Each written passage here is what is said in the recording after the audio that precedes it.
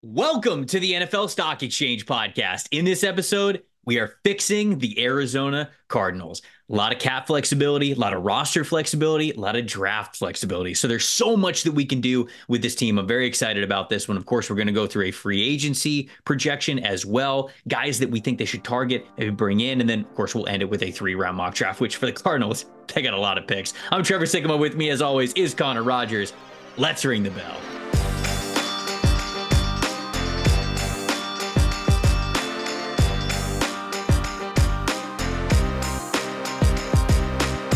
Welcome to the opening bell of the NFL Stock Exchange podcast. I'm Trevor Sikkema. That is Connor Rogers. Joining you guys on the final, we think, edition of Fix Your Franchise for this 2024 draft cycle.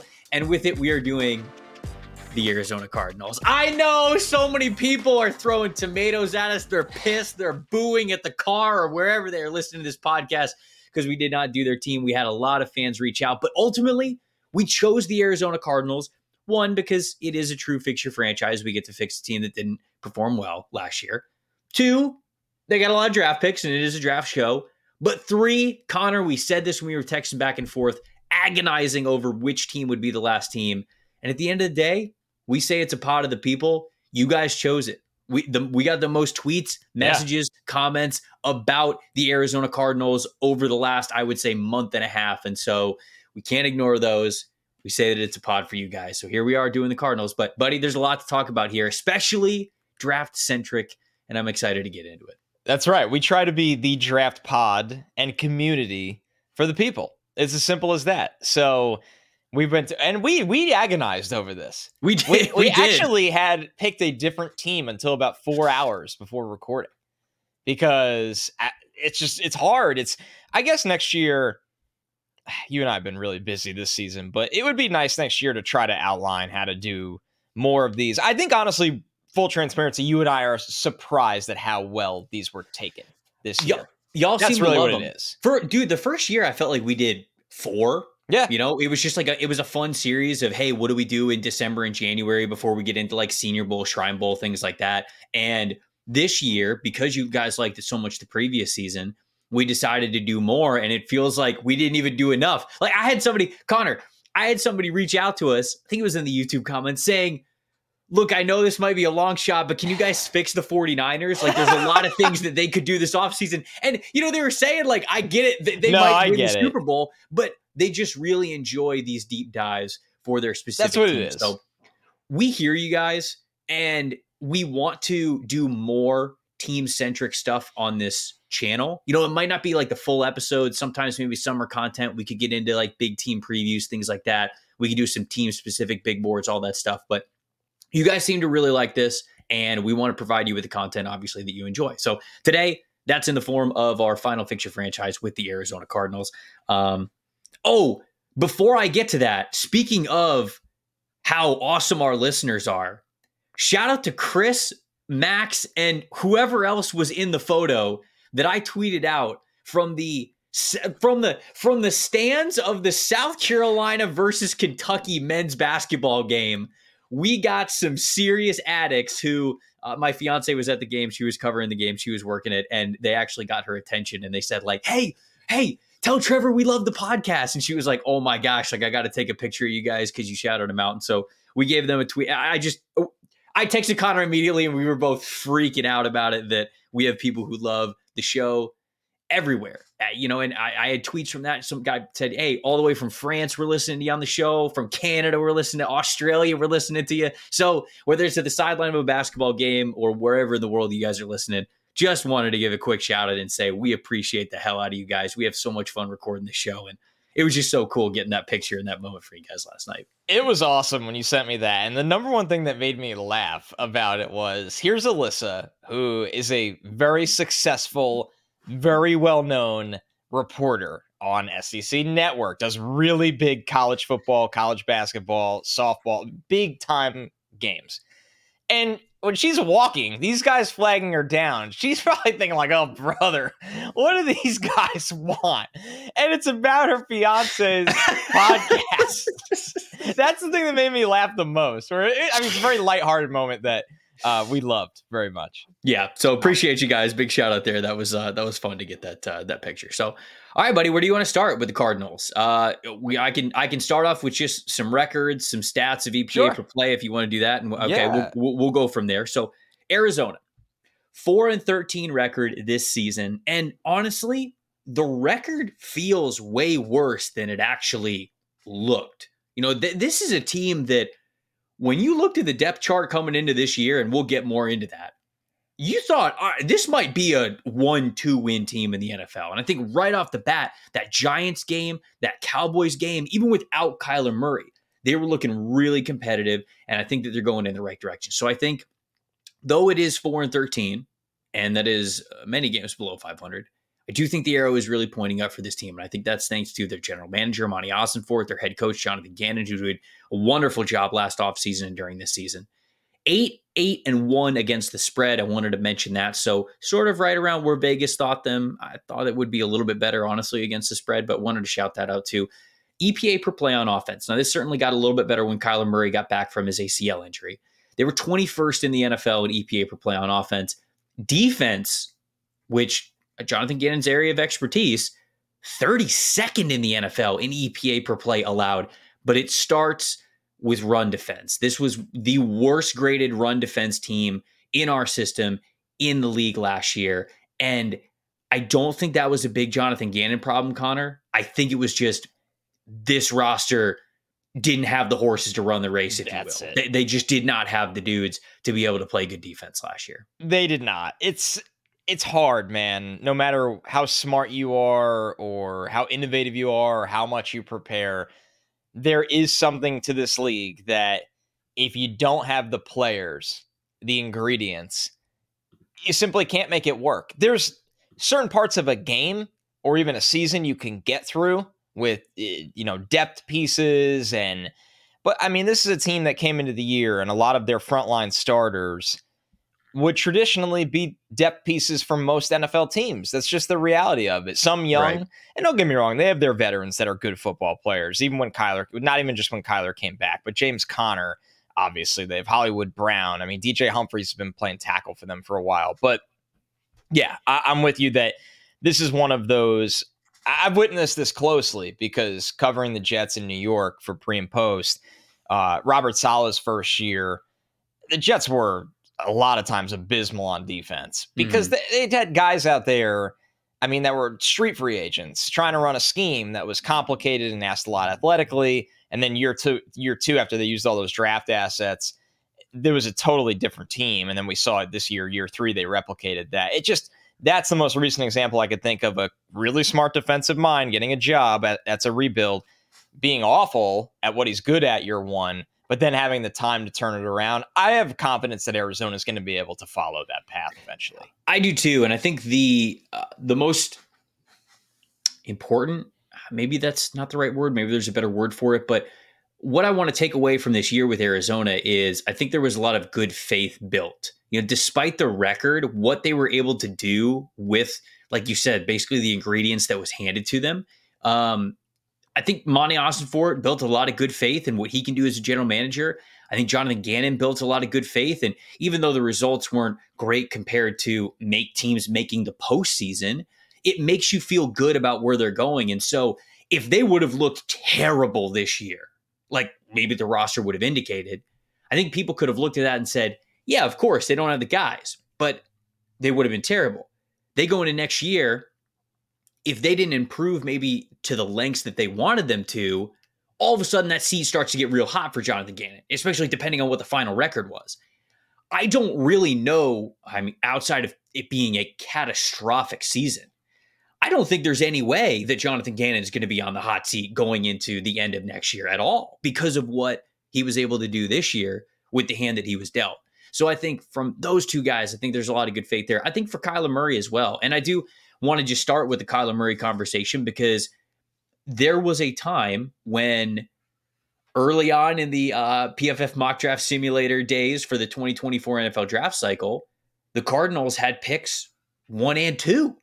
And we were sitting here thinking, wow, what is this team going to do with picks 1 and 2 in this draft? And now they're picking 4th and 27th, Yeah. which is hilarious. Wild. I found an article in just doing some research for this podcast. This is on Arizona Cardinals, azcardinals.com. This is from the team. And I don't blame them for this at all. It's just kind of funny. This article was written in August. And it says, oh God, where's the quote? It talked about some of the trades that they did in last year's draft. The centerpiece of the wheeling and dealing was acquiring the Houston Texans' first and third round picks for the trade down on Thursday. The Texans are expected to struggle this upcoming season, especially with rookie quarterback C.J. Stroud, and this pick could find its way into the top 5. Well, we were right there with you. And we all thought it until we weren't. So obviously they don't have the ability to now hold their own destiny for one of these top quarterbacks. And I don't think that they would have picked one anyways because of the way that Kyler played. And Kyler had his lowest graded season, I believe, as a passer this year. No, not quite. Last year, before he got hurt, was a little bit worse. But you look at who he was throwing to this year, it was never going to be as good as it's looked in the years past. In 2021, when he was having an MVP caliber season, he had 43 big-time throws and just 14 turnover-worthy plays. He had an average depth of target of 8.6. Passing yards per attempt was all the way up to 7.5, and none of those numbers are even close this past year. But I still believe that he did enough with what was given to earn that good faith and to, without question, be this starting caliber quarterback for them moving forward. So Kyler, all things considered, to me, had a great year, and we're not even talking about quarterback anymore for Arizona. That's what's so amazing about this episode, specifically, is that it is one of those that you go into it and you got a GM, you got a head coach and a coaching staff, and the biggest surprise is you got a quarterback, or you're going forward with your quarterback. And there's nothing wrong with that. I mean, Kyler has almost become an underappreciated player in this league under center. So the Texans, why they're such an interesting rebuild is it's everything else just about on this roster. But the fact that they have 13 selections in this draft and 6 in the top 100, I mean, that's the kind of draft that you're not only, who knows if they really have a 13-man draft class, although they're a team that can carry one. I mean, when you go through this roster, not a lot of teams where you go, they can carry, 11, 12 rookies. What's the most draft picks ever? I mean, I'm sure. Well, they cap you, right? There is a limit. Do they? Or there was. Oh, no, I just looked up Georgia statistics. You ever hear the Idzik 12? No. John Idzik was GM of the Jets. Very forgettable 2 years. And he just hoarded and stockpiled as much cap space and draft picks as he could. And he has this draft class in 2014 or 15. I'll find it. Where it got called the Idzik 12 because he took 12 players. And it's truly horrific. Like it's just awful. Just some light Googling here. In 2016, the Cleveland Browns had 14 picks in a single draft, tying the 1997 Miami Dolphins for the most picks since the draft went to 7 rounds.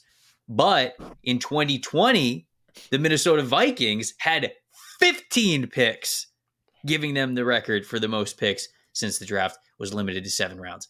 I just pulled up the 2020 NFL draft, and I need to know who is on this massive list of players. So, all right, you ready for it? Yes.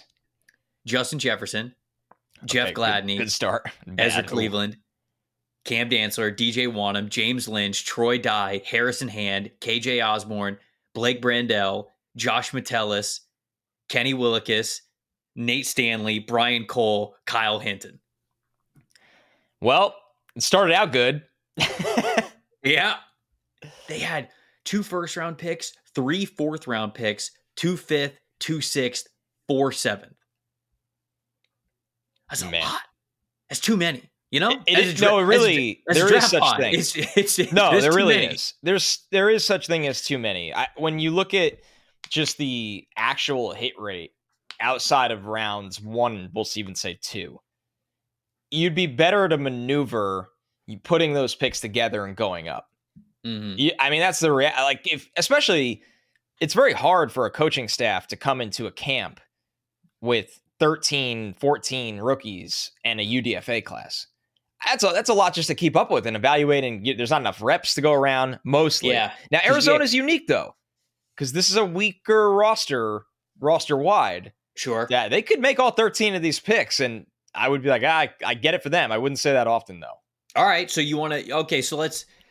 I want to talk about Monty a little bit. We can talk about that when we get more towards the mock draft that we're going to do at the end of the show. We'll also talk about free agency, which, by the way, just doing some research, I don't think people have the right number out there with Cardinals cap space. And that seems to be common. Like, people just go off of whatever the highest number is. Like, wherever they see the highest number, they go, oh, they have this much cap space. Yeah. And like, I've seen people say that they've got like $58 million in cap space, almost $60 million in cap space. And that's not close to what I have, unless they cut some people, which we'll get into in a second. But right. Sure, let's break down the roster. We do need to break down this roster. You mentioned this is a team that maybe they do make all 13 selections. I don't think they do, because Monty's known for his wheeling and dealing already after 1 year. Yes. But when you look at this depth chart, what stands out to you? Let's break down the roster here. What do you want to talk about here with the Cardinals? Well, I think it goes off the top of the show, what you discussed with their weak defense, and what the root of that was. They got to get better up front. You have to get better up front. Now, all due respect to Roy Lopez, though. I was going to say, our good pal is the household name up front there. But I mean, yeah, they really do. And it's a little bit of everything. They need the beef. They need an attacking, 3-tech kind of player. Mm-hmm. They need more pass rushers. BJ Ojulari flashed a little bit last year, but yeah, shout out. But this front needs a makeover. There's no way around it. They should look totally different. I mean, that's where I just start. That's where everything starts for me, because I don't think this was a team that couldn't score points this year. You're right. Their record, it felt like they were in a lot of games, considering they only won 4. Yeah. I mean, it felt like they were in a lot of games this year, and they could score points. Whenever you have Kyler Murray under center, you could score points. So I'm not saying they're going to neglect offense, obviously. I think everybody knows the elephant in the room with pick number 4. But they have a lot of resources after that selection that should be, in my opinion, fully allocated to the defense, on top of supplementing it with some free agent players, notably maybe a pass rusher, because we've discussed often on this franchise that that's what's out there, we think, this year. Yeah, I think certainly it was just starting on the defense side of things to have that conversation. The most glaring need for them is definitely that interior defensive line spot. If they want to keep running a 4-3 formation with 3 down linemen, you've got to get way better at this. You've got to get better players in here. Right, it's a lot of pressure on those guys. LJ Collier, Lecky Fotu, Jonathan Ledbetter. We mentioned Roy Lopez as well. Like, these, again, all due respect to Roy Lopez, always, these guys have to be better up front. This is where you started with why you were not able to defend the run. And I think when you look beyond that, I'm just looking at their base formation, because if they're in a 3-4, they've got these 2 inside linebackers. It's undrafted rookie from 2018, Josh Woods, who had a 31.8 overall PFF grade this year. And the other one is Kaiser White, and Kaiser White's at 234-pound, like, converted safety. Now, I know it's obviously it's like been a while since he's played safety, but still, with Zaven Collins moving to the edge, with Isaiah Simmons no longer on the team, you basically run out of these like true middle linebackers to be able to play in that defense. Now, they drafted Owen Papo last year, who was, I think, okay this year. He just didn't play a lot, understandably so. We didn't think that he'd play a lot.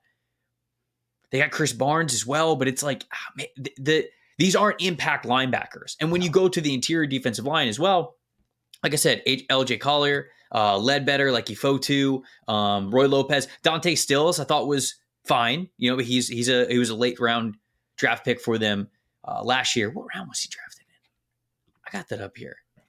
I'll find out for you. Sixth. I was going to say, I thought it was really late. Yeah, it was either 6th or 7th. I could not remember. Yeah. So he's a 6th round pick. It's just straight up not good enough. And I think for whatever free agency money they end up having, I think that's where you got to look first. You got to look at the interior defensive line, because this interior defensive line class in this upcoming NFL draft, you know, you could get Devondre Sweat, you could get Nazir Stackhouse if you wanted to, but outside of those guys, it's just not very flashy. So if you swing and miss, do both too, right? Yeah. That's the thing. You don't want to go into the draft with this gaping hole and go, we have to get one of these guys, even though we know we're going to try to get one of those guys. You need some reliability up front there. So I think, man, the front five, like the interior five, the 3 down linemen and the linebackers behind him, that is the biggest glaring weakness for them on the defensive side. Because, okay, to me, they have edge rushers. You have B.J. Ojulari. You have Zaven Collins. You have Victor Dimukeje. And okay, are these guys world beaters for you? No. But at least Ojulari gives you youth and hope. I think Zaven Collins is going to get another year at edge, since this was the first year that he was a full-time edge. So you're not hopeless there. You at least have something to invest in. And then the secondary is just young. It was always going to be young. Really young, besides Budda Baker. Right, but not that they can't get better at secondary. We've mocked a corn to them many times, and we probably will at the end of this show. But at least Keitrell Clark, I like. Garrett Williams, I like. You know, so corner and edge, I can at least give myself some hope in youth. And those other two positions, interior defensive line and linebacker, I can't. So that's, to me, where a lot of the free agency money has got to go, because you have to change that if you want to be better next year. Right. And I mean, looking at some guys that they could go after, I think one of my first calls is to Leonard Williams, right? Oh, sure. That's the exact kind of player I feel like they need. He might not get you 12 sacks, but he's going to play the hell out of the run. You've already seen him a little bit in this division this year after the Giants traded him to Seattle. I mean, he's going to chip in as a pass rusher for you. There's no denying that, but he's somebody that is going to hold the point of attack. He can handle doubles, and he's going to plop right down there at DN for you on that front and be a mainstay for a ton of snaps. Mm-hmm. That's one of my first calls. And I know some people, could counter and say, well, Leonard Williams, he's 29, he'll be 30. It could be a little expensive. By the time we think we're really good again, will he be going the wrong way? And I just don't. I think they just need stability in there. I would agree. I would get stability in there. And I think this, by the way, let me emphasize this. I don't look at this team as getting rolled over next year. You got a veteran quarterback. Oh, he shouldn't. Yeah. If they hit on this draft and make a couple tweaks in free agency, why can't you compete in this division with what you have under center? Yeah. I mean, I am with you. If I'm the Cardinals, I'm not shying away from a player who I know can really help me continue the upward trajectory of my organization, just because he might be a little bit older. And D tackles, they've aged well in this league lately, it feels like. I mean, you got Calais Campbell out there at 37 who's still playing the hell out of. Right. Yeah. I mean, him and Cam Hayward are just it's timeless, truly. True. Yeah. Truly timeless is what's the damn. Product placement, it immediately triggered a memory in my head. You saying, it truly is timeless. And I can't even remember what the product is, so I can't even make the reference. So that was a fail on my part. But anyways, maybe if you guys invest more money in your product next time in your advertisement, maybe I'll be able to remember the whole thing. Get wrecked, whoever you are. So yeah, all right. We'll just blend it, and we'll talk a little bit about free agency here, because I agree this is kind of the way that the conversation will naturally move. As far as over the cap has it, their effective cap space, which remember, effective cap space takes the total cap space that they are projected to have And it factors in getting the roster to at least 51 players and then also signing whatever your entire rookie class is. So for the Cardinals, they have a lot of draft picks. It's going to cost them more, especially more top 100 draft picks. So that's going to be accounted for more. I think their raw cap space number is somewhere around 45 million. And the effective cap space number that Over the Cap has is 30 million. Exactly. It's a big dip when you have that many picks allocated. Correct. So I agree with you. I think Leonard Williams should be on the radar. I like Christian Wilkins as well. I like Justin Madubuike. Yeah, this is a good year to DJ Reader. Because I think, Reader is absolutely on my list. If you want to go a little bit cheaper even. Grover Stewart as well. Like big, hulking, strong interior defensive linemen. Like these guys are all varied in price. If you look at our projected per year numbers for each one of these guys, which you can do over at pff.com if you have a subscription, by the way. MDS30 gets you 30% off, just letting you guys know. Sweet. Justin Madubuike, Brad projects it, which Brad, cap goat, $23 million a year. Christian Wilkins, $19 million a year. DJ Reader, $15 million a year. Grover Stewart, $10 million a year. So those are the guys that really jumped out to me. I didn't check what Leonard Williams is. I can actually check that in a second here. Let's see. Leonard Williams. 17 for Leonard Williams. And I know people out there are probably like, what about Chris Jones? Chris Jones would be $30 million a year. So if you want to go out and get Chris Jones and basically it's Chris Jones and a bunch of rookies, you can. More power to you. I just don't think they're going to do it. So I would definitely go after your interior defensive line in free agency. To me, it makes a ton of sense for them to be able to operate like that. Now, before we get to some other positions, because there are some other positions, when you look at their cap space, there is some potential for some room that they could create. These aren't like guarantees you got to do it. If you move on from DJ Humphries, their left tackle, you save another $9 million. If you move on from James Conner, you save another $5 million. If you move on from Budda Baker, because I think Budda Baker's got a club option, like if you let Budda Baker walk, I think that's $14 million that you would say. So there is plenty of room to save more money, but if you're replacing DJ Humphries, you got to have a backup plan because he's your left tackle. So you could say, oh, we're going to flip Paris Johnson Jr. back over to the left side where he played in college and where he's probably more comfortable. Maybe that's the long-term idea for him anyways. Okay, you got to have a plan for right tackle. And just straight up going into the draft with a hole at right tackle, that's not ideal. So if you cut him, you have to have some sort of contingency plan. You're probably going to have to go sign somebody anyways. They're not going to move on from Budda Baker. Unless Budda Baker really wants out, I don't think they're going to move on from him. There's a culture aspect there too. And then James Conner, I think people can look at that one and be like, James Conner, not the best running back in the league. You can save $5 million. James Conner was not even freaking close the leading rusher on this team. I mean, DeMercado was second on this team with like 290 rushing yards or something. James Conner had over 1,000.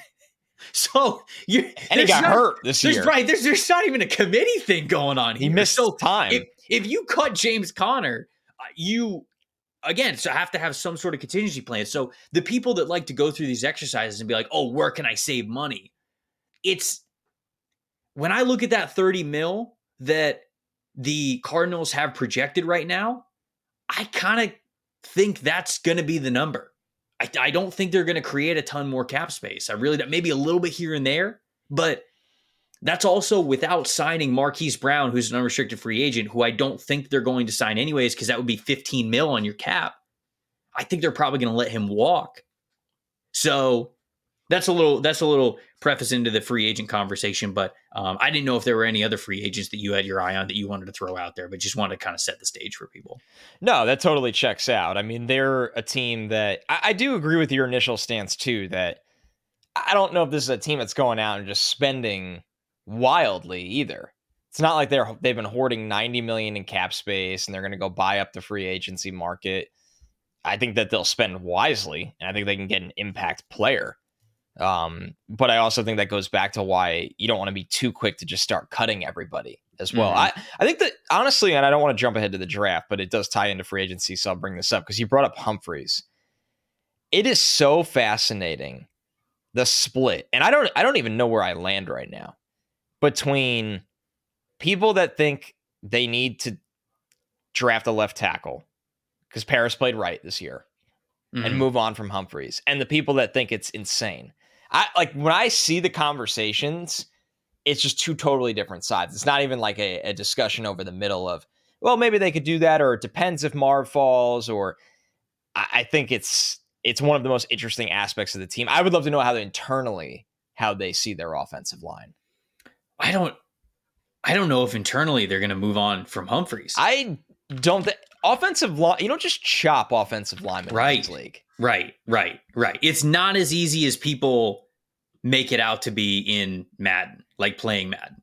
It's always great to have a floor in this league on the offensive line. Right, because look, Humphreys is 30. He's 30 years old. He just turned 30. I don't have his contract up right in front of me, but he had his worst year of his career statistically this past season. Okay. I'm well aware of that. I understand that. Right. Still, he's got experience. He's been with the organization a long time. He's had some good years. In fact, 2022, the year for him. Okay, as a run blocker, he wasn't great according to our system, but like pass blocker, he's been fine. And that's kind of what it's about anyways. What are you losing if you cut him?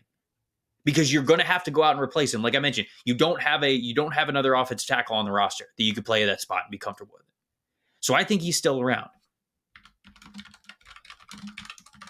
As I hammer away on my mechanical keyboard. Love that.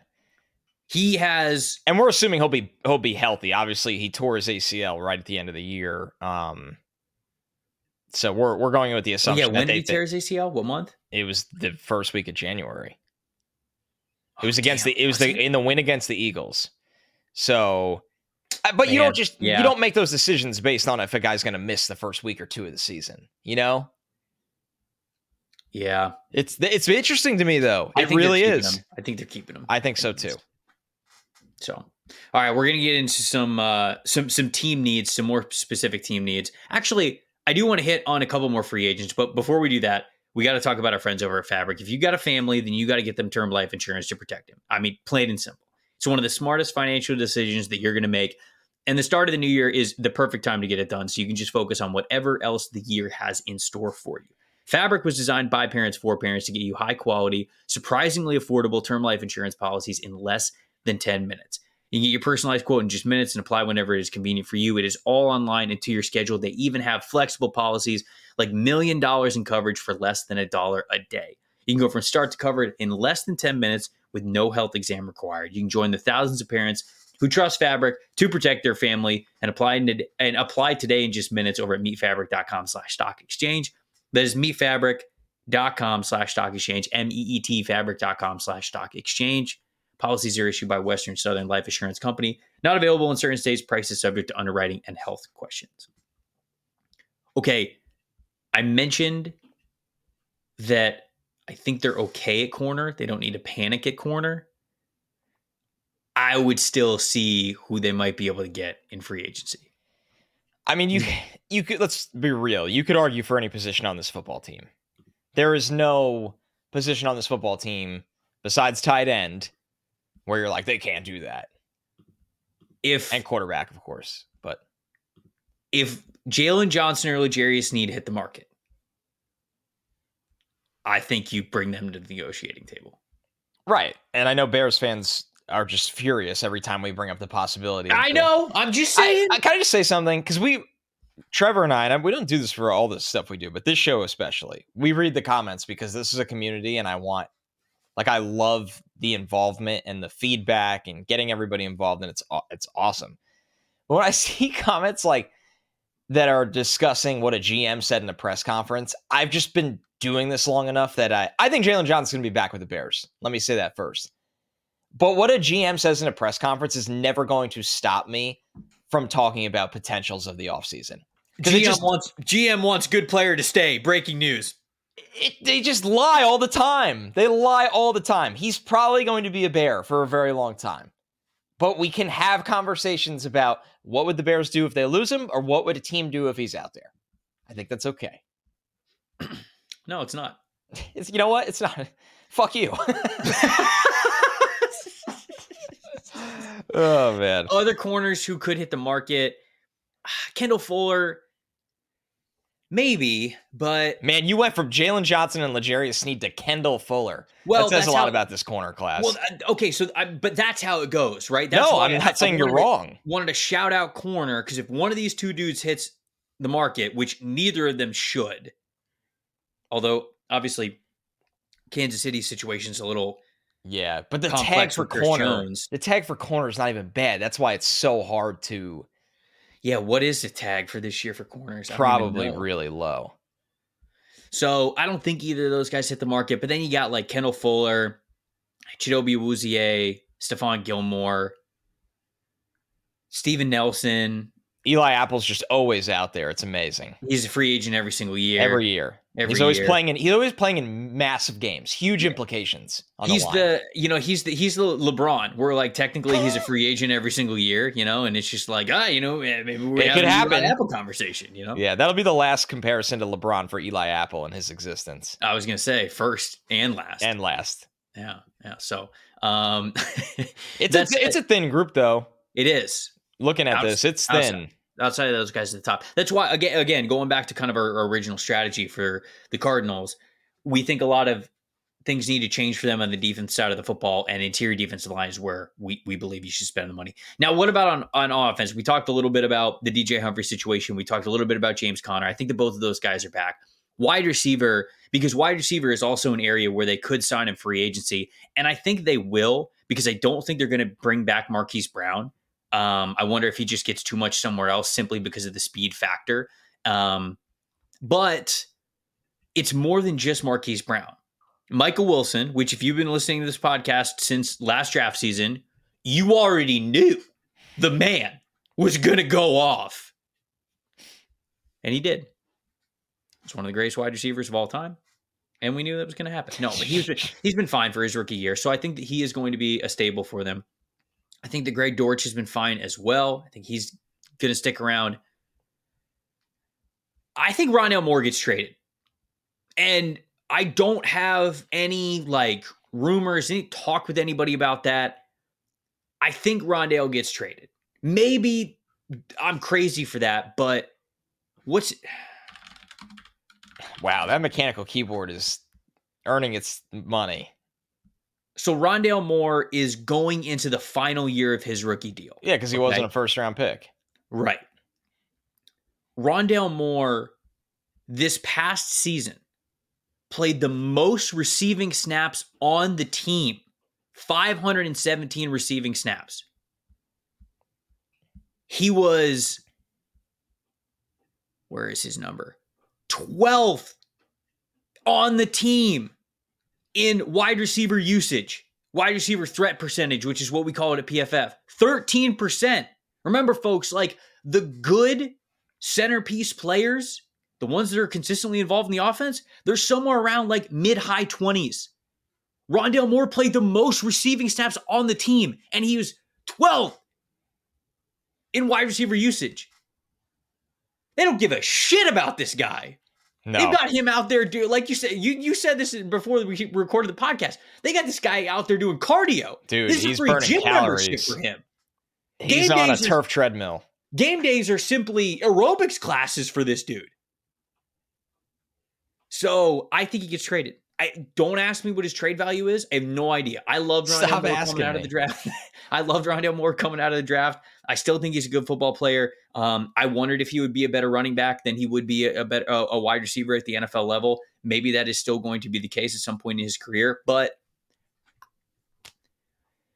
if on that Cardinals team, you targeted him 13% of his routes, buddy, it's only getting better from here. I don't, and when I say that, I mean the wide receiver room around him. So what makes you think he's going to just jump up to the 20s after that? I don't. I think he's getting traded. The question is, what could you get back for him right now? Ham sandwich with no mayo. That's extra. Man. That's dark. It's like what they give you on a plane. Let me see. What's been his wide receiver usage throughout his career? Okay, he started. Now, this is obviously different because it's Cliff Kingsbury. His first year, his rookie year, he was targeted on 24.2% of his routes. And then in 2022 was 19.9. And then this past year was 13.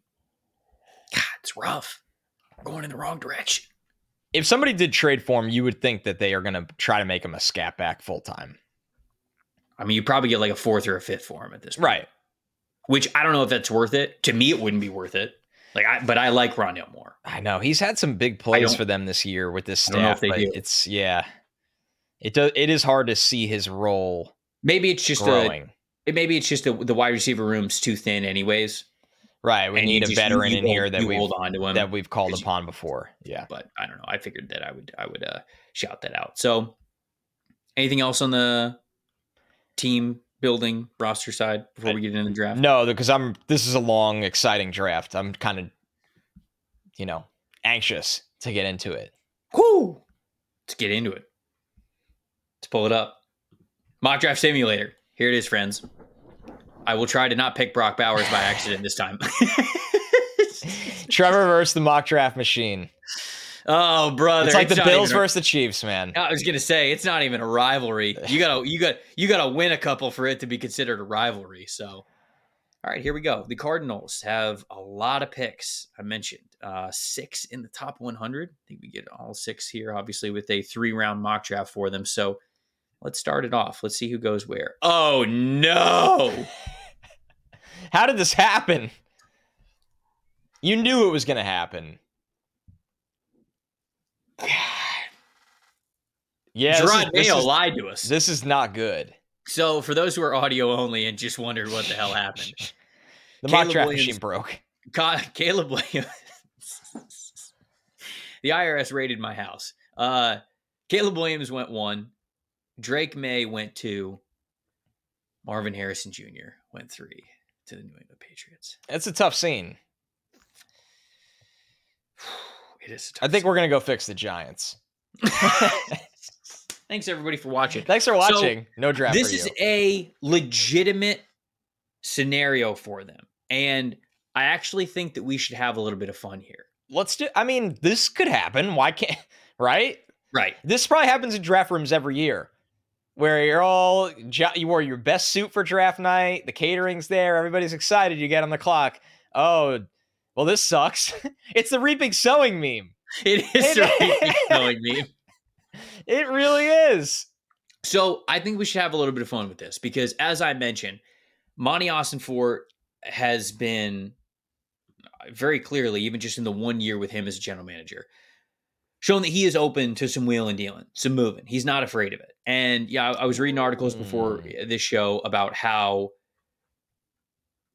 calm he was on draft night because he felt like he knew all of the scenarios, he knew the stakes, he knew the value, and that's what allowed the Cardinals to move from number 3 all the way back to number 12, and then from number 12 back up to number 6. And in doing so, they picked up an extra first and third round picks for this year's draft. So they got the guy that they probably would have picked at 3 in Paris Johnson Jr., and instead picked him at 6, but just because there was a little bit of risk involved and he kind of had to have a staring contest or a game of chicken, he picked up an extra first and third round picks for it. Now, obviously, that first round pick a lot lower in the draft than we thought that it was going to be. But even with that being the case, it's an extra first round pick. You love to see it. So, yeah, look at somebody who this dude has been in scouting because he came up through scouting. He began his career as an intern for the Minnesota Vikings in 2021 before serving in the scouting department for the Houston Texans during their inaugural season in 2022. Then for the next 20 years, Trevor.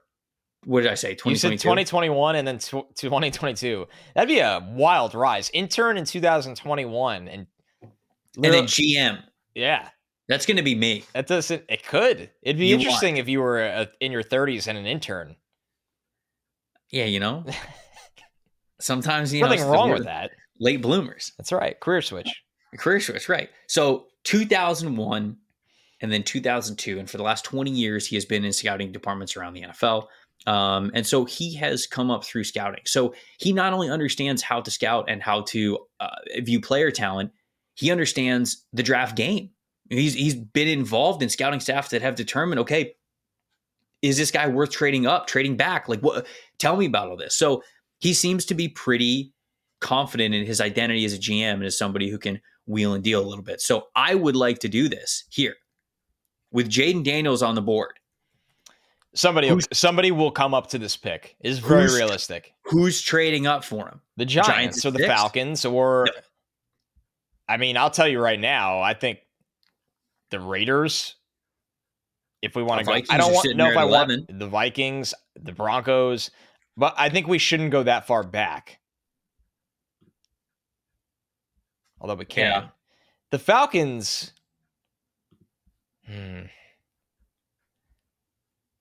This is interesting. Let's do the Giants then. Right. Because the Giants guarantee you one of Malik Neighbors or Rome Odunze.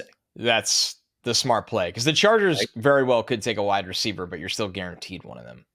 Right. You're not going to play yourself.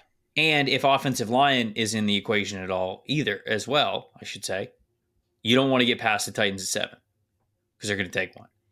Yep. So let's trade with the Giants to make this happen. Okay. Giants given 6, 4. I don't know what the value is. They got a lot of picks this year, so they're probably going next year. It's probably what? A second next year? But for our mock draft, we should take the pick this year. Yeah, but... Okay, no, I got an idea. The only way I would do that is if they're like moving up from another pick. Yeah, why don't you trade some of the fodder in this as well? Okay, so they get 39. Yeah. And they get back what, like 66 and 71? It feels like we're giving up too much. 66 and yeah, you're in the right range. Yeah. Okay. So the Giants move up 2 spots in round 1 to get a quarterback, but they move back 20. No, yeah, this is way too much. We're giving them way too much. We're giving them way too much, especially for a quarterback. That's the thing. This price is different. Okay, so I'm thinking either like 90 or 104. 104, that seems fair. If I wasn't an idiot, I would, and I know this isn't perfect 188 science, but let's check the trade value chart just for, just why not? Just why not? Exactly. Okay. So what's the gap? Okay, so the Giants, it's 200 points for them to move up from 6 to 4. Okay, but premium as well for quarterback. Of course, this is just the baseline. There's going to be a tax here because it's a quarterback. Right. So what's 139 or what's 39 worth? 510. Okay. So that's honestly maybe the trade. Man, first and second, to move up. It really just might be the trade. It cost us our other top 40 pick, but we got up for a quarterback. Yeah, obviously, I think we're trying to make it make sense because we're trying to get rid of some of these picks because they're not going to do all 13. But I mean, let's just go first and second. Super creative. You could also get 70 from the Giants in exchange for. I'll find something that works. Hold on one sec. You can get 70 from the Giants for. Oh, I love this shit. 91 and 134. Okay. Because I'm still charging a tax, but that gives us a good baseline. That's including the tax. So it's a little bit more realistic than just the chart. It's a blockbuster. It is a blockbuster. I love this kind of stuff. I know, me too. You have all the power if you're Arizona. Jaden Daniels is on the clock at 4, and 5 teams are calling you to come get him. Yep. Don't just settle for pick 39. Do you want Jaden Daniels or not? Yep, we're forcing this trade. I'll call the Raiders. I don't care. Yeah. I'll call up Davis. I will. That son of a gun's crazy enough to hire Tom Telesco right on the heels of him getting canned by LA. So that dude will. That dude's willing to get. I'll call Sean Payton. Do you know how much he hates Russell Wilson? Do you know? I'm not afraid to go back down to 15. I'm not. All right, we're making this happen. Oh right, man, we're just walking with a haul. All right, Rome Odunze. We really did turn a negative into a positive by not getting Marv. And you know what? That's it's and then they take a Dunze. Look at all these remaining picks. What the hell? Why did we do this? We're going to be here till midnight. Who are we going to take? We haven't watched enough players to do this. No, you're the one who said the roster was bad. Oh, man. So is there a debate here between offensive tackle and wide receiver for you, or are we going Romo Dunze? I have all significantly higher than a Dunze, but it kind of defeats our whole combo of the show that we think they keep Humphries. And also with all the picks they have, Humphries you can cut him next year. Right, and why can't you still take a tackle later on? This is a deep tackle class. That's what I'm saying. Yeah. Whoa. Yeah, but hold on. I mean, nobody's Joe Alt, in my opinion, but right, you know how it goes. If you want a good tackle, take one early. Right? Typically. Just because the timeline doesn't exactly maybe line up with Humphries. Yeah, you still take the best player. You take the best player. I think I'd take Joe Alt here. Okay. I mean, you're not going to hear an argument for me because I have them separated by, I'll tell you right now, 9 spots. They're going to be closer for me, but I still think I'd take Joe Alt. Do it. I would take Joe Alt. I mean, now you have Alt and Paris as your tackles. You don't even think about tackle for a long time. Yeah. Can you trade Humphries? Yeah. With how needy offense. The problem is that he's hurt. That's the brutal thing in all of this. Yeah, but that's also reason to draft Joe Alt. I agree with that. I was talking about from the trade perspective. No, I know, but I'm but just you're 100% right. Okay. It gives you more. Okay, let's go Joe Alt. Let's do it. We're still going to get wide receiver help for this team. Oh, baby, are we ever? Right. All right, so we're picking at 27. Oh, look at Tyler Nubin going 26 to the Bucs. Good player. Todd Bowles knows his safeties. You know what? I'm really happy for Tyler Nubin. Super Bowl winning safety, Todd Bowles. Just a Minnesota safety duo in Tampa now. That'd be pretty gnarly. That would be pretty gnarly. Okay, this is the draft. I'm just scrolling it so everybody could see how it went. And then Cardinals up at 27. So wide receiver options, Brian Thomas Jr. still on the board, Ladd McConkey, Tez Walker, Keon Coleman, A.D. Mitchell. Now we're also picking 35 and 39 here. So we don't even have to pick wide receiver here if we don't want. This is a fall, though, for me for Thomas. I think he's a top 20 player. I think Thomas very clearly on the PFF board, he's the highest guy who's left. So Thomas, I think, makes sense. Kamari Lassiter is still here. I think he makes sense. Quinyon Mitchell is still here. I like the corner depth. I know I'm going to get a corner in the 2 picks after this. I'm not going to get a Brian Thomas Jr. at all. I don't know. His wide receiver class is pretty good. I think he's being vastly underrated at this point. What about like a Leonard Taylor or a Byron Murphy or Murphy is the conversation again. We'll have that combo when we do the D-line rankings. And they need D-line. They need both gap shooters and they need guys that can hold against the run. I wonder what his arm length is going to be. All right, so are you still going Thomas? That would be my pick, hands down. Okay. I'm intrigued by interior defensive line, but I feel like we can. All right, let's go Brian Thomas Jr. All right, we're going Brian Thomas Jr. Top of the second round now, pick 35. So we've got Joe Alt, Brian Thomas Jr. in hand. Oh, I think Troy Fontenot. The value's insane. I think he's going to be gone. Yeah, me so too. I don't want to do that. I think you could still pick Mitchell here. Sure, yeah. Or Tampa. Either one. I have no problem with either. So we have 35 and we have 39. I think one of these picks is a corner and I think the other is a wide receiver. Double up on wide receiver. Because I don't know if Byron Murphy's going to make it to the second round. So you want to avoid doing that pick here. Yeah. Okay. Wow. What a rise for him. I mean, I think I just don't think it's insane. I know he was early in DJ's mock draft. I get it.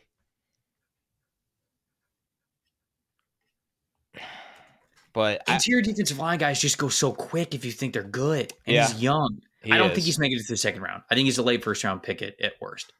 Okay. So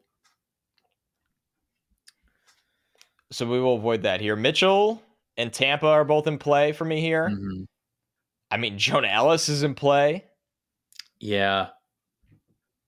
Did Braswell make it here? No, dude, Braswell went 25 Wow. to the Okay. Packers. That's disappointing. I would have liked a power rusher here. I would take Mitchell. Yeah, that makes I sense.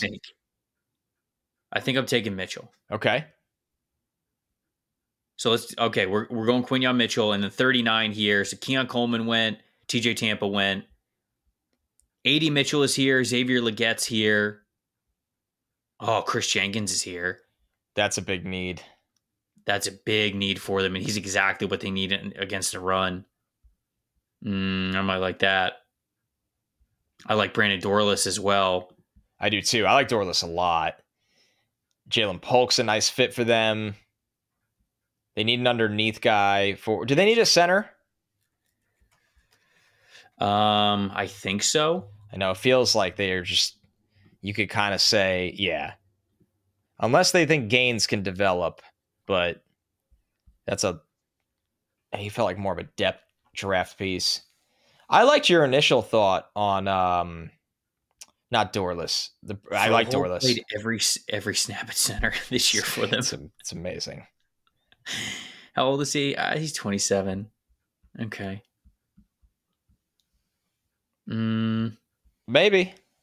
Maybe they don't need one. Go. Who did we pass again that you liked in that spot? What do you mean? Jenkins, you liked. Oh yeah, Jenkins is here. I like. That's a no-brainer for this team.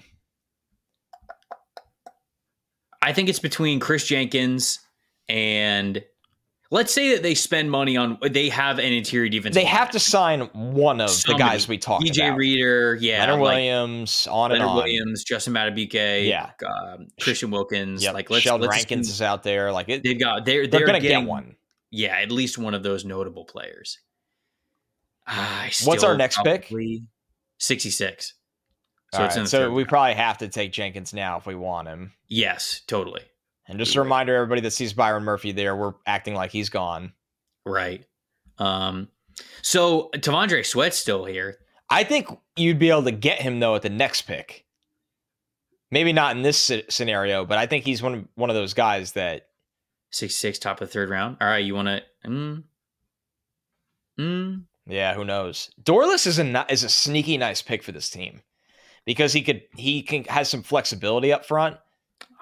I think he's a good football player. Yeah, I like Dorlus a lot. I would be really happy if he fell to the next pick here, but it's probably not. I don't think it's likely. No, not with where he is on the PFF big board at 55. Oh man, this is brutal. I think he might be there at the top of the third round, like in all reality. Sure. But I don't think he's going to be there in this scenario. Is there... Are you kind of like fighting interior defensive line because of wide receiver? Well, I would take Polk here if I was going to take anyone. But no, I have no problem addressing a big need in Jenkins. I like Jenkins a lot. He's very run first kind of player. That pass rush green light did not come on this year, but at least he's athletic. I think we should wait for interior defensive line till round 3. Then let's do something a little bit more fun.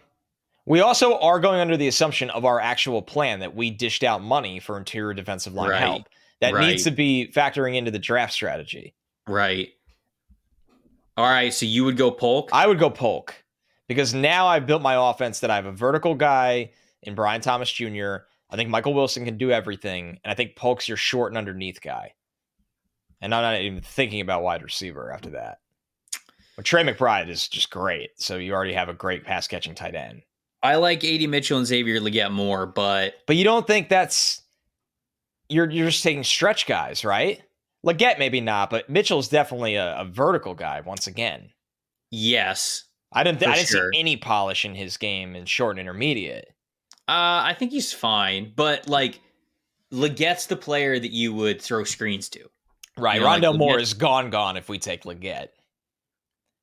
Rondale Moore was supposed to be the manufactured touches guy.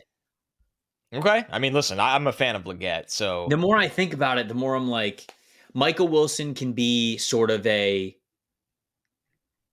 short to medium, like route running kind of a player for you. Leggett could be your yards after the catch guy. Like he's the dude who you could put on screens, drag routes, right. crossers. It's cliche, but you want him to be your Debo. And nobody's Debo, but you want him to be a guy that you find a way to get the ball in his hands. Let's draft Leggett. Okay. All right, we're going Xavier Leggett. 66.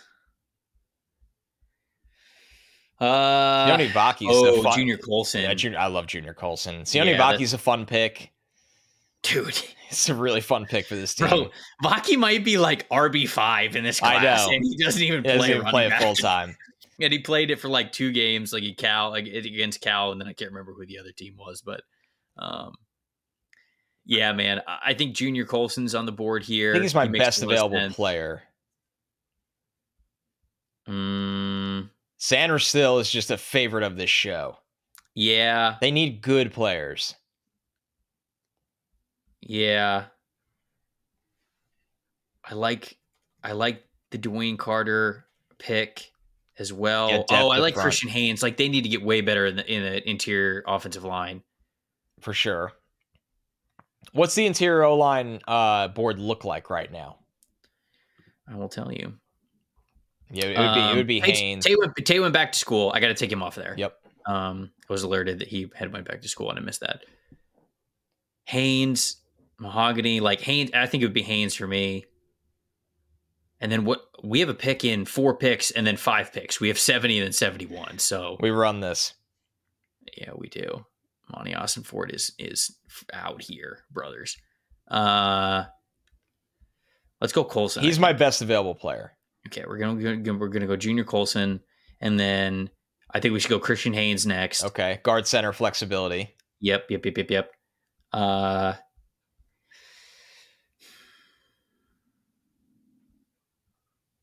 Dwayne Carter. I would take Sanders still, but if we need D line, Rook. Carter or Rook, Row from Clemson. Row. Do they need another running back? Like, do we want to give him Trey Benson? I think this is the team that you just do that on day 3. Just take 2 flyers on day 3. Like, let's not use a real asset at running back for this team. Okay. Yeah, Jerry Jones, Marshawn Nealand. Slot corner class is just sitting pretty right now. I know. I kind of like the Sanders still. That's the pick where it's... I like Keitrell Clark, but it's like, do I like him over not picking Sanders still? No. Probably not. No. Oh, it's Sanders still with Jonathan Gannon would be fun. All right, let's do it. You want to do it? Yeah. Okay. Picking Mikey Sanders still at 71. So, this is our recap of the Arizona Cardinals draft. Look at this bad boy. It's an awesome draft. God. Oh. All right, so we moved back from 4 to 6. We got an extra 2nd and 3rd round selections for it. And in doing so, we got Joe Alt. So we've got 2 young bookend tackles. We got Brian Thomas Jr. We got Quinyon Mitchell to play as one of the CB's opposite Garrett Williams. Xavier Leggett on this team as well, who now this sets up Xavier Leggett, Brian Thomas Jr., Michael Wilson, Rondale Moore, Greg Dortch with Trey McBride at tight end. That's young, but like you got a lot of talent in that receiver. Got a lot bigger at wide receiver too. Yes. Junior Colson to start at one of the inside linebacker spots that I think is a major need for them. Christian Haynes to compete for either center or guard, and then Mike Sanders still to give you a flexible nickel corner / safety player. Oh boy. Yeah. So after all that, we did not take interior defensive line, but it's because you and I said we could buy it. Right. You could buy that. You could buy those guys. Gotta buy something. You're adding at least one more piece on the interior defensive line. Probably a big splash in free agency is what I should say. So there we go. We did it. They've been asking Cardinals fans for a long time for this one. The people have been asking, and I think we delivered. we did. We delivered. We absolutely delivered. All right, before we get into kind of what we've got coming down the pipe for over the next couple of weeks, Shrine and Senior Bowl. Got to shout out our friends over at Prize Picks, the largest daily fantasy sports platform in North America. Easiest, most exciting way to play DFS. It's just you against the numbers. You pick more, you pick less. Folks, it's just that easy. Instead of battling thousands of players, including pros and sharks, you pick more or less on 2 to 6 player stat projections, and you just watch the winnings roll in. Eli is flying high off of his hit from last week. What's he got cooking for us this week? What's he got? Oh, this is pure vibes pick, he said. So Christian McCaffrey. Oh, okay, so this is a boosted bet. So if you go over to Prize Picks, I think this is just a boosted one because it's Christian McCaffrey more than 0.5 rushing yards. So guy's going to get that. Travis Kelce more than 39.5 receiving yards. Amon-Ra St. Brown more than 59.5 receiving yards. And Gus Edwards more than 37.5 rushing yards. Folks, that one sounds like we might have 2 in a row. I don't want to jinx anything. I want to counter chickens, but it sounds like we could have 2 in a row here. Go to prizepicks.com, use promo code NFLSC, and if you do, you get a first deposit match up to $100. That is prizepicks.com/NFLSC. Use that promo code NFLSC, and you'll get a first deposit match up to $100. You pick more, you pick less. It's that easy, my friends. Also, if you enjoy the mock draft experience that you have seen throughout this show, I said earlier, but I'll repeat it. MDS30 gets you 30% off of a premium PFF subscription. It gets you the full unlocked mock draft simulator going all through 7 rounds. You can do all sorts of trades like we did here on this show. It also gets you a lot of the free agency tools that we mentioned when we were talking about the free agency portion of the show. So MDS30, get yourself 30% off. It's a great bang for your buck deal to start this new year to usher in draft season. Whenever you see us do stuff on this show, you'll be able to do it over at pff.com yourself. Connor, tomorrow, I fly to Dallas for the Shrine Bowl. We're kicking it off, my friend. It begins. And so my watch begins. Your watch. And yours will shortly after that as well. I will make my way to the wall shortly. That is for sure. I fly to Mobile Monday night. I will see you there. Our next show, the next time you guys see us, we will be, I guess, at our hotel. Probably at our hotel, recording a Senior Bowl, not recap, because it'll be after 2 days of practice. Everything we've thought of the Senior Bowl so far, pretty easy format. Because the roster is so good that it's just so relevant. And then after that, we will be releasing a mock draft Friday. Why is my brain spazzing out right now? When the schedule changes, I just melt. I turn into a potato. No. So Shrine Bowl is this weekend, and even though we're not going to have a episode on the show due to just like scheduling, where I just don't think that we're going to be able to do it. Maybe we could do one Sunday, but that's a big TBD because it kind of just depends on schedules and all that stuff. So even though we won't have a dedicated Shrine Bowl episode, the channel, we're going to try to do some shorts on this. Like I'm going to give you guys all sorts of updates of like players that I'm watching, players that are standing out. I'll have practice footage clips from that's great. Hopefully field level of where you guys can see how these guys are playing some of their best plays throughout the Shrine Bowl. We'll do the same thing for Senior Bowl, but Senior Bowl, we will have that dedicated episode at least on Wednesday. And then like Connor mentioned, we will have a mock draft episode for you post Shrine and Senior Bowl. So that's a ton of movement, a ton of changes. And just like the combine, maybe not as much, but there's a lot of factor in here. Shrine Bowl and Senior Bowl is where the NFL world gather. So when that happens, you go out to drinks with people, you get some dinner with people, you start having conversations, you start learning like what a lot of people in the league really think about certain players in this class, certain positions, all that kinds of good stuff. So this next mock draft that we will have a week from Friday is going to be a monster of new information, not just because of the practice footage, but also because of what we're going to be learning over the next 8 or 9 days. So, dude, I'm excited, man. This is going to be a very, very busy next 8 days or so, but I'm excited to be able to get down there, see in person, get to hang out with you there, do some scouting in person, and obviously relay a lot of this information to the good people here on the show. It's going to be awesome. We will be out on the field for Senior Bowl, and I'll do my best to take a lot of video. Maybe we can roll some of it into our show on Wednesday. Yeah. I think that'd be really, really good, especially those one-on-ones that people really like. So Trevor and I will be out there on the field, try to get you guys some exclusive videos of practice. And then obviously mock drafts galore. Like we said, we're going to be at the Super Bowl the week after that. So the next 2 weeks of shows, not going to sound different in any way, but will definitely look different in a good way. It'll be a lot. Yeah. It'll be a really fun 2 weeks here on Stock Exchange. So just roll with us. And as always in the comments, tell us what you want more of. I mean, 100%. It's a little cut and dried these next 2 weeks or at least the next week, because the All-Star event matters so much to this process, but keep the suggestions rolling in.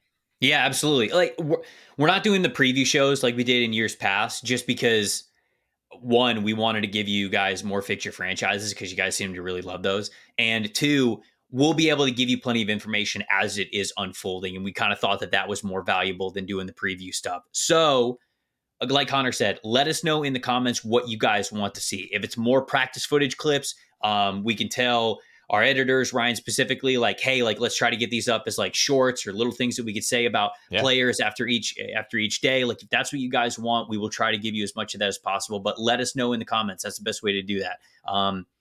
You can do the same with what you guys thought of this episode. Obviously, we would love to hear your feedback. That was a wild, long 3-round mock draft. And so we were kind of wheeling and dealing all over the place. So let us know what you thought about like the value, the picks, the process, all that kinds of good stuff. And then what you guys think about the Arizona Cardinals as well. Best way to do that, of course. What? Go ahead. We should just go live when we're in Vegas for the Super Bowl on the channel. See how that goes. Just what? Like on the streets of Vegas? Everywhere. Casinos, Radio Row. Streets. Let's book a David Blaine Mind Freak show, and we'll just like go live. But we're not showing the actual magic show. Like we're just doing a pod while the magic show is going on in the background. That definitely won't get taken down for copyright. Now maybe it will, but look, we're gonna come up with as much crazy, fun, creative stuff as we can over the next couple of weeks to give you guys an insight and kind of what's going on in our world and the scouting world. But keep up with us on social media at Tampa Bay Trey, at Connor J. Rogers on both Instagram and Twitter, and then we'll just post everything that we possibly can here to this channel to make sure you guys are very informed. Till then, I'm Trevor Sikkema. That's Connor Rogers. Thank you guys so much for watching and listening to the NFL Stock Exchange podcast. We'll see you guys next week.